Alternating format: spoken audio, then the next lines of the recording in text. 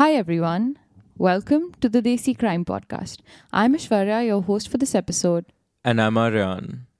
Before we start the case for today, we want all of you to go over to our Patreon and subscribe for amazing exclusive features like merch, awesome extra episodes, early access episodes, video calls with us, and more. To help the podcast out and to avail these benefits, go to www.patreon.com/desicrime and select a tier that works best for you.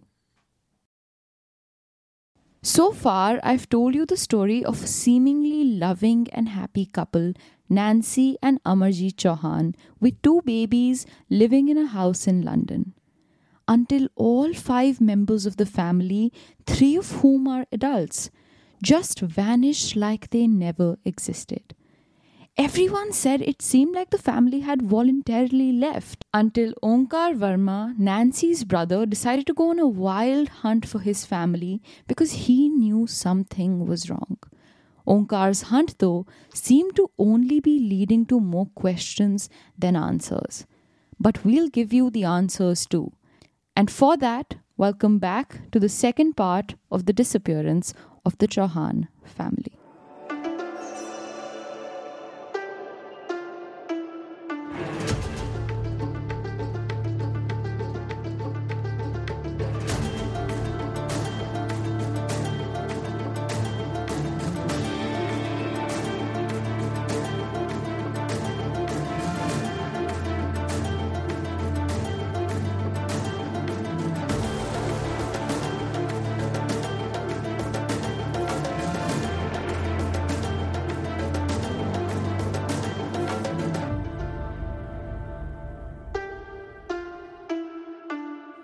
Okay, Aryan, so our second video on YouTube released this Wednesday. It was the honeymoon murder. Yeah, what do you think?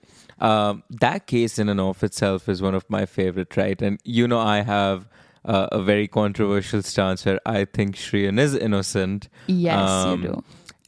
But that video, it's so well produced. It's just amazing to see what we're putting out. And I'm, so eager for you guys to check it out. So, as we always say, link in the episode description or just Google YouTube Desi Crime Podcast and it should pop up. Yeah, and somehow the response for the second video has been as incredible as the first one. One would assume the first one would be incredible because of the hype we created. Yeah. But people stuck around and came back for the second one in just as many numbers. So that's incredible. And the comments are so endearing. Just so much love. Again, thank you so much, guys. Yes, thank you.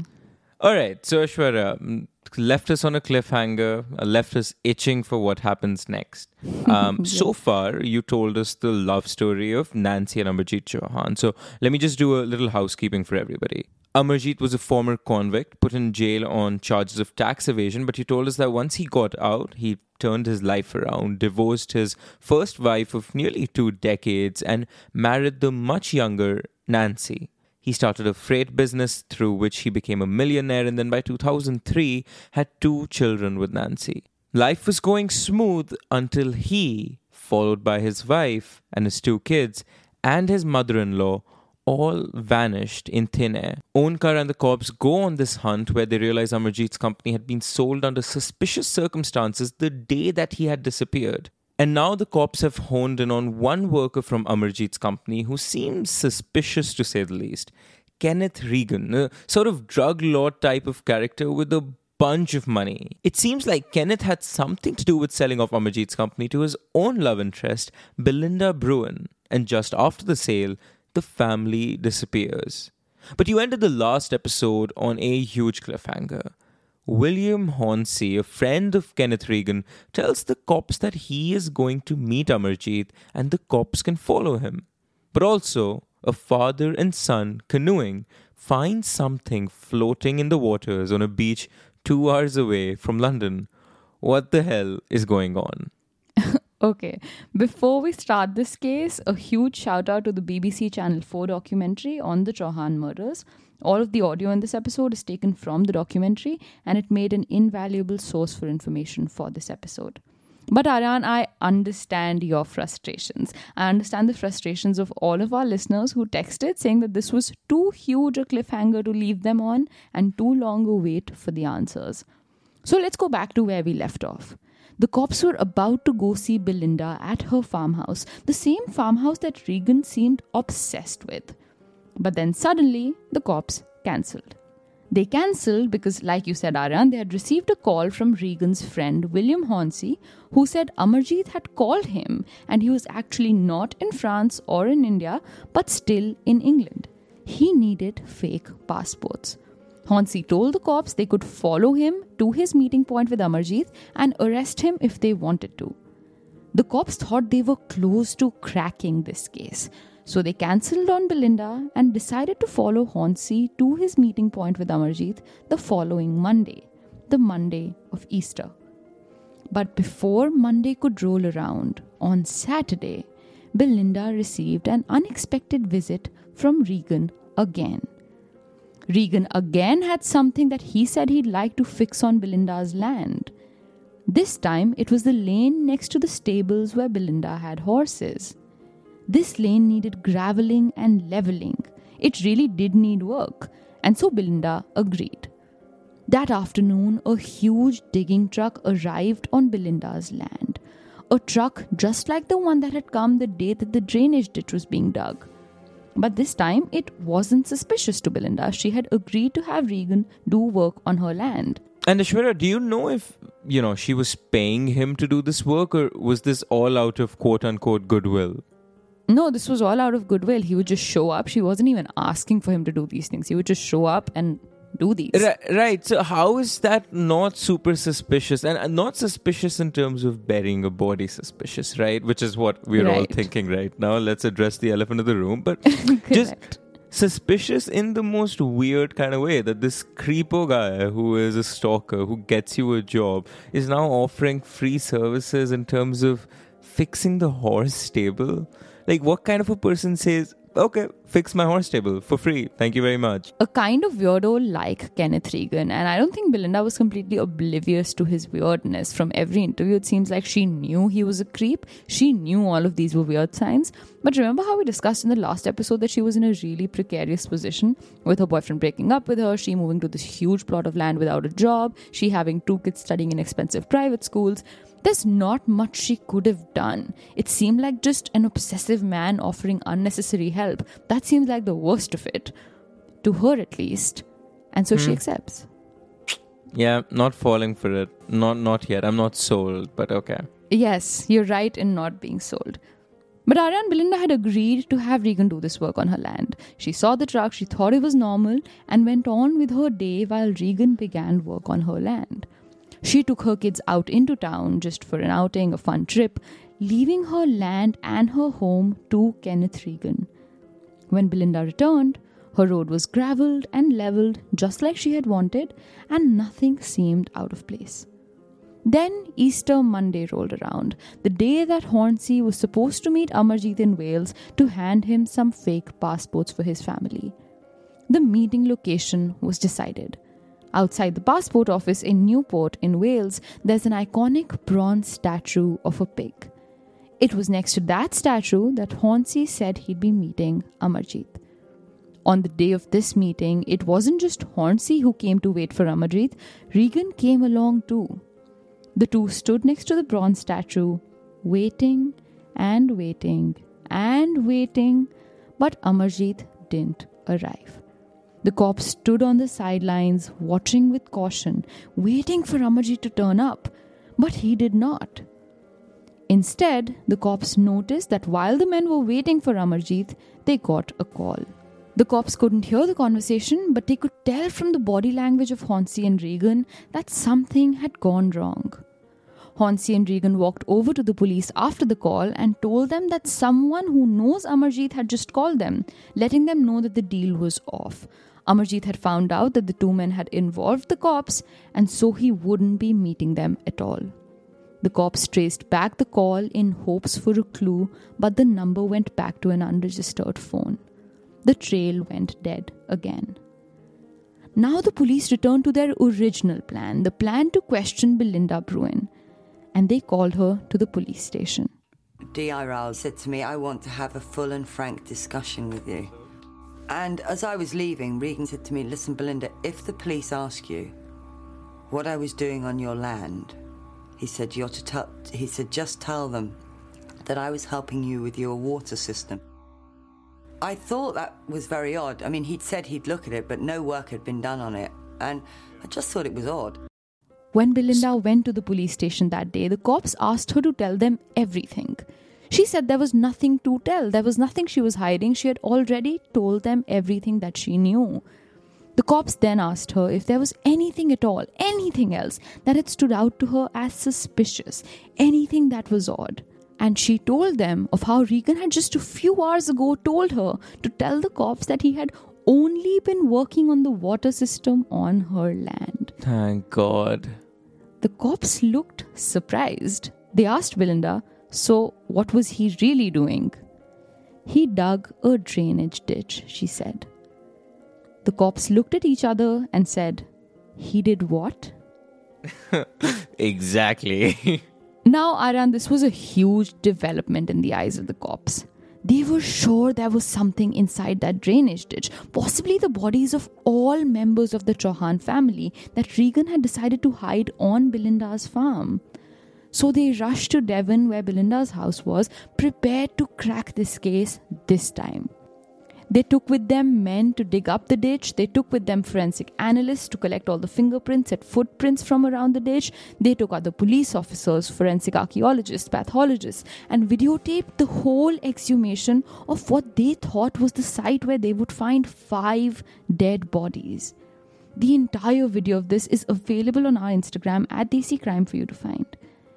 They spent 5 days digging apart the drainage ditch Regan had created. 5 whole days. But the bodies they were so sure they were going to find inside did not exist. There was nothing in that land. It was just simply a drainage ditch. While the cops were conducting this 5-day search into the drainage ditch, in April of 2003, by which time the cops had been searching for the family for 2 months now, on a bright sunny day, a father and son, Dave and Carl Chapman, ventured out into sea. Slowly, they went further into the water than they had originally planned when they both noticed something floating in the water. And it stood out to them. It was unusual. The father and son rowed their canoes towards the floating object and immediately knew what it was. It was a body. The feet pointing upwards, head and torso down inside the water, it was obvious whoever this was had not just drowned right now. They had been dead and in the water for a while. The body had inflated, filling up with water, and as a consequence looked large. The son rushed inside to call 999 while the father stayed out in the water with the body. I was determined to stay with the body, come what may. But I expected the rescue service to come sooner rather than later, said the father. But the father stayed in the water in the dark on his canoe next to a dead body for 3 whole hours, waiting for help to arrive. I can still see the body floating, he says. Help finally arrived 3 hours later and took the body to a mortuary in the same town where the body was found. But it took officials a week before they drew the connection between the body and Onkar Verma, a man looking for his disappeared family. When Onkar arrived at the mortuary where the body was being kept, when the white sheet was removed to show Onkar the face of the body, he only had one thing to say. His brother-in-law Amarjeet had suffered a tragic death. I went to Bournemouth and saw the body. The first time I had a look on Neil's face, I could see that he suffered a tragic death. He suffered a violent death. Amarjeet's body, the one found in the water, had received a blunt trauma injury to the back of his head. There was that horrendous brown duct tape that we've all seen growing up, taped all around his mouth and his head. And he had also been suffocated.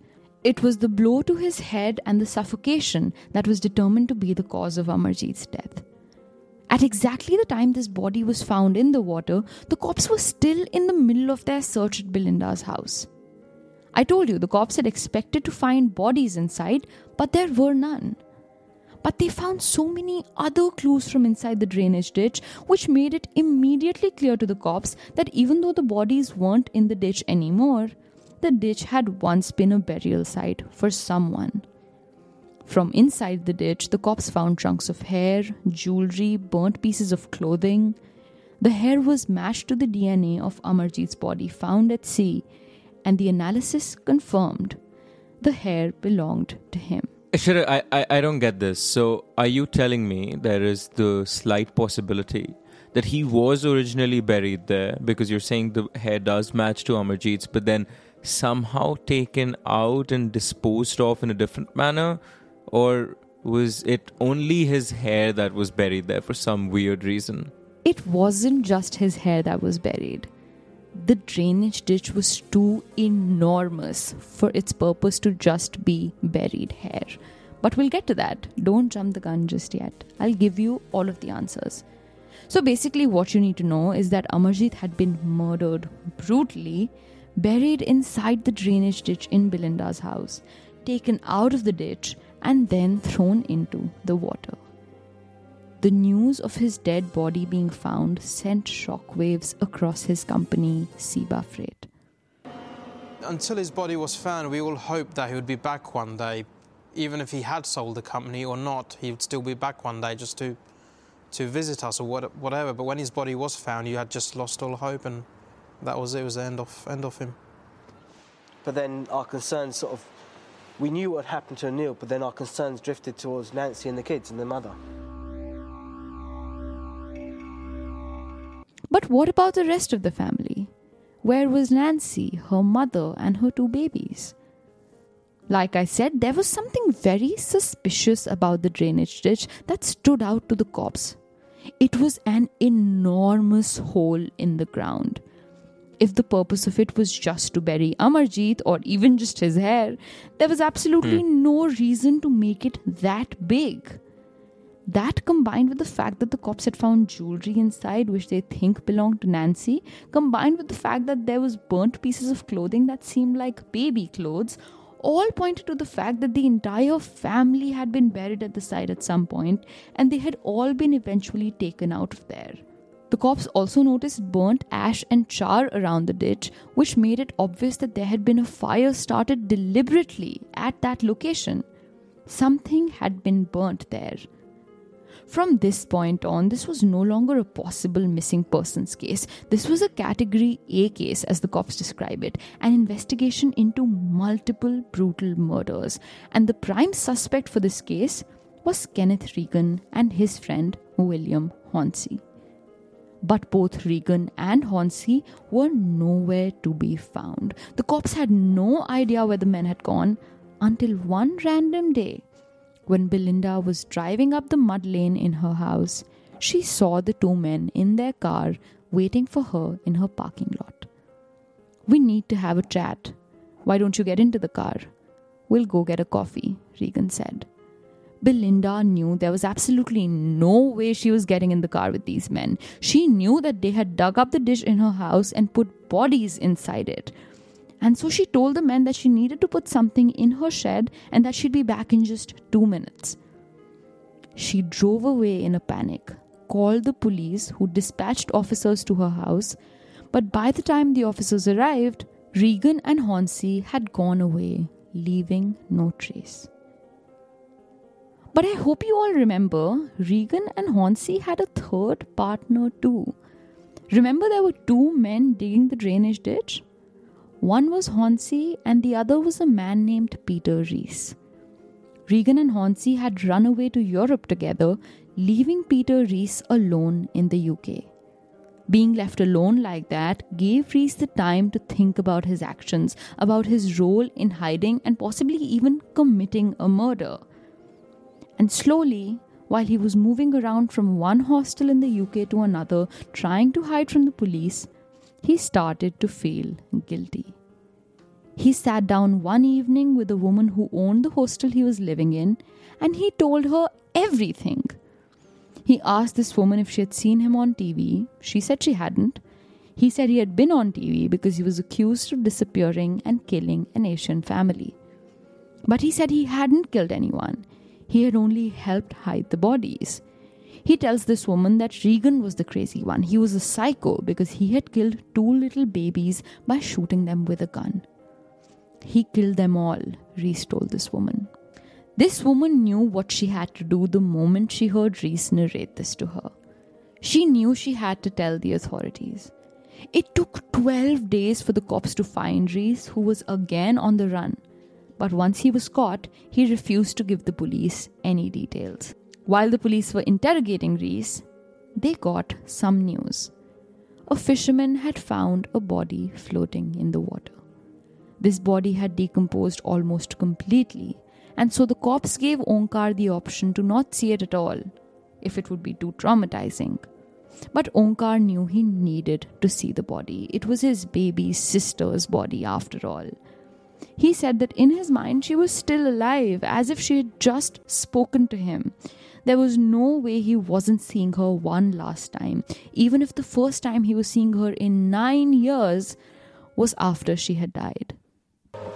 I was told that Nancy's body was decomposed, but I insisted on seeing the body because for me it was not a skeleton. For me it was my baby sister. For me she was still alive and I was talking to her. And that was it. A tearful goodbye, that's what I said. I felt sorry that I couldn't save her. I did say that, Nancy, I tried my best, but I couldn't save you.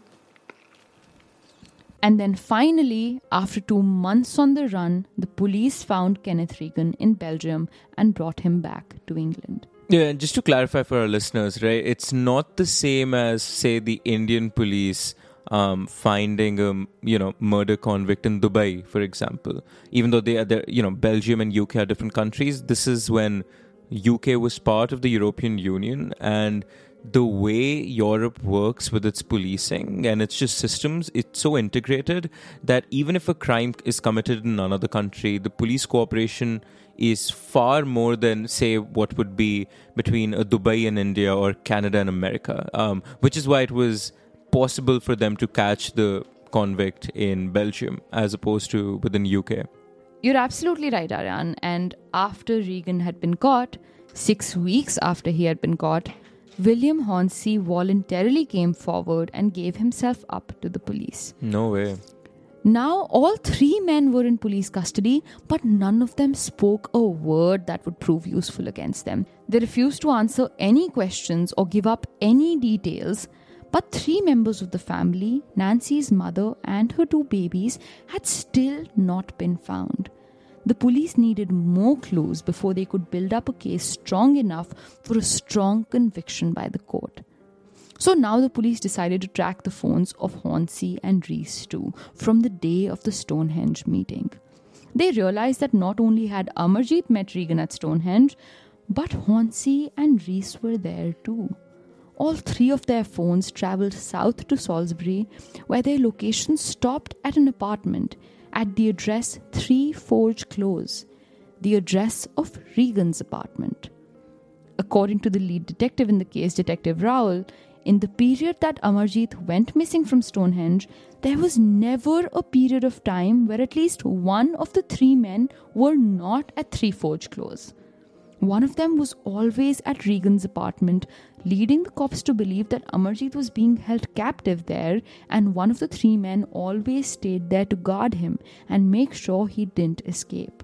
While the police were trying to find more clues to build a strong case, William Hornsey's son unexpectedly visited the police one random afternoon. He gave them a grey suitcase and a coloured printer. Inside the suitcase were 10 blank A4-sized sheets with Amarjeet's signature on them. The printer and sheets showed the police exactly how Regan had managed to convince everyone at Seba that Amarjeet had sold off his company and just decided to leave the country. In fact, the cops think the entire reason Amarjit was being held in Regan's apartment at 3 Forge Close was because Regan needed Amarjit to sign these blank sheets of paper so he could easily take over his entire business once he killed him. According to Detective Raoul, once Regan had decided to kill Amarjit, it was obvious to him that he also had to kill the entire family. There was no way that Amarjit could be killed and disappeared and the company could be sold without Nancy raising an alarm and Regan getting caught. If Nancy was going to be killed, her mother needed to be killed. And of course, the kids would have to be killed too. It was the only logical way of getting away with this crime, making sure none of them survived. And so, the decision to commit a 5-person murder framed like a disappearance was made. These murders meant as little to Regan as changing his shirt, said Detective Raoul. On the day that Nancy, her mother, and the kids disappeared, Peter Reese's location was still 3 Forge Close, where Amarjit was being kept, but Regan and Hornsey's location was Hounslow, London, where the Chohan family home was, and their location remained there for many hours. The police suspect that is where and when the rest of the murders took place, or at least began. But this was all circumstantial evidence. The police needed to prove through either DNA evidence or eyewitness accounts that the murders took place in those two locations, Amarjit's in Regan's apartment and the rest of the families in Hounslow, London. Aishwarya, but all circumstantial evidence is not built the same. Like, this is circumstantial evidence that clearly finds them guilty. Of course, having DNA evidence is going to make it much more stronger, but this is not circumstantial evidence that is on, a weak ground. There is geolocation via the phone. There is, I think there's plenty of evidence just right now. I think around the only thing the cops have is the geolocation. And when they're taking a case this big of these many murders, I'm not an expert on how these investigations take place, but I can see why they would want an airtight case with absolutely no room for any questioning. Of course, but it's not like it's going to slip out of their hands. This is enough for, I think, everyone to justifiably convince that these men committed these murders. That's what I mean. But courts of laws function more strictly than our normal opinion, so it makes sense. But Aryan, when the cops entered Regan's apartment and put it through a forensic examination to find more clues, nothing came up. Absolutely nothing. Why? Because Regan had, quote, redecorated his entire house right after Amarjit went missing. He had taken out his old carpets and replaced them with new ones, changed the covers on all of his couches and sofas, and essentially uprooted and changed the whole crime scene. But one very simple yet eerie clue was going to crack this case open. A clue left behind by Amarjit himself. This clue didn't catch the attention of the forensic scientists for 8 months after Amarjit's body was found. But as the details of the murder became clearer, the scientists realized that what they had found was going to be critical in proving that it was Regan who killed Amarjit. Inside Amarjit's sock was found a letter. A printed letter. The letter was from a building society addressed to Kenneth Regan. And the date on the letter? 12th of February 2003, the day that Amarjit didn't come home. The address on the letter? 3 Forge Close. Aishwarya, are you telling me that with his dying breaths, as he was being held captive, he had the mental acuity, the sensibility to tuck a letter in his sock, because foreseeably the police will use that as evidence in the future? That's exactly what happened, Aryan. According to the detectives, there must have been some point while he was being held captive that Amarjit realized he wasn't going to survive. They were going to kill him. So he snuck this random letter with Regan's name, address, and the date of his abduction into his sock in the hopes that someone will find it and realize who to suspect for his murder. Wow, Aishwarya, wow. Aryan, this letter had survived being buried and being in the water with Amarjit's body only because of how many times Amarjit had folded the letter before he snuck it into his sock. This letter, just the thought of it, just imagining how much fear Amarjit must have been in to put it into his sock, sends chills down my spine. It's terrifying. But Amarjit will never know that this letter he snuck into his sock helped crack the case for the murder of him and his entire family. The cops now had an airtight case. There was no jury or judge in the world who won't see that in fact Regan, along with Hornsey and Reese, had killed the Chohans. The trial finally began in 2005, 2 years after that fateful Valentine's Day in February when they had all gone missing. And the jury came back with a unanimous verdict. This case quickly became the longest criminal trial in the history of England's Central Criminal Court. Peter Reese was sentenced to 23 years in prison for Amarjit's murder, while Kenneth Regan and William Hornsey were given 5 consecutive life sentences, meaning they will never be able to leave prison.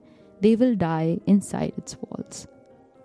Eventually, a while after the trial, the body of Nancy's mother, Charanjit Kaur, was found off the coast of the Isle of Wight, also drowned like the other bodies of the 2 adults.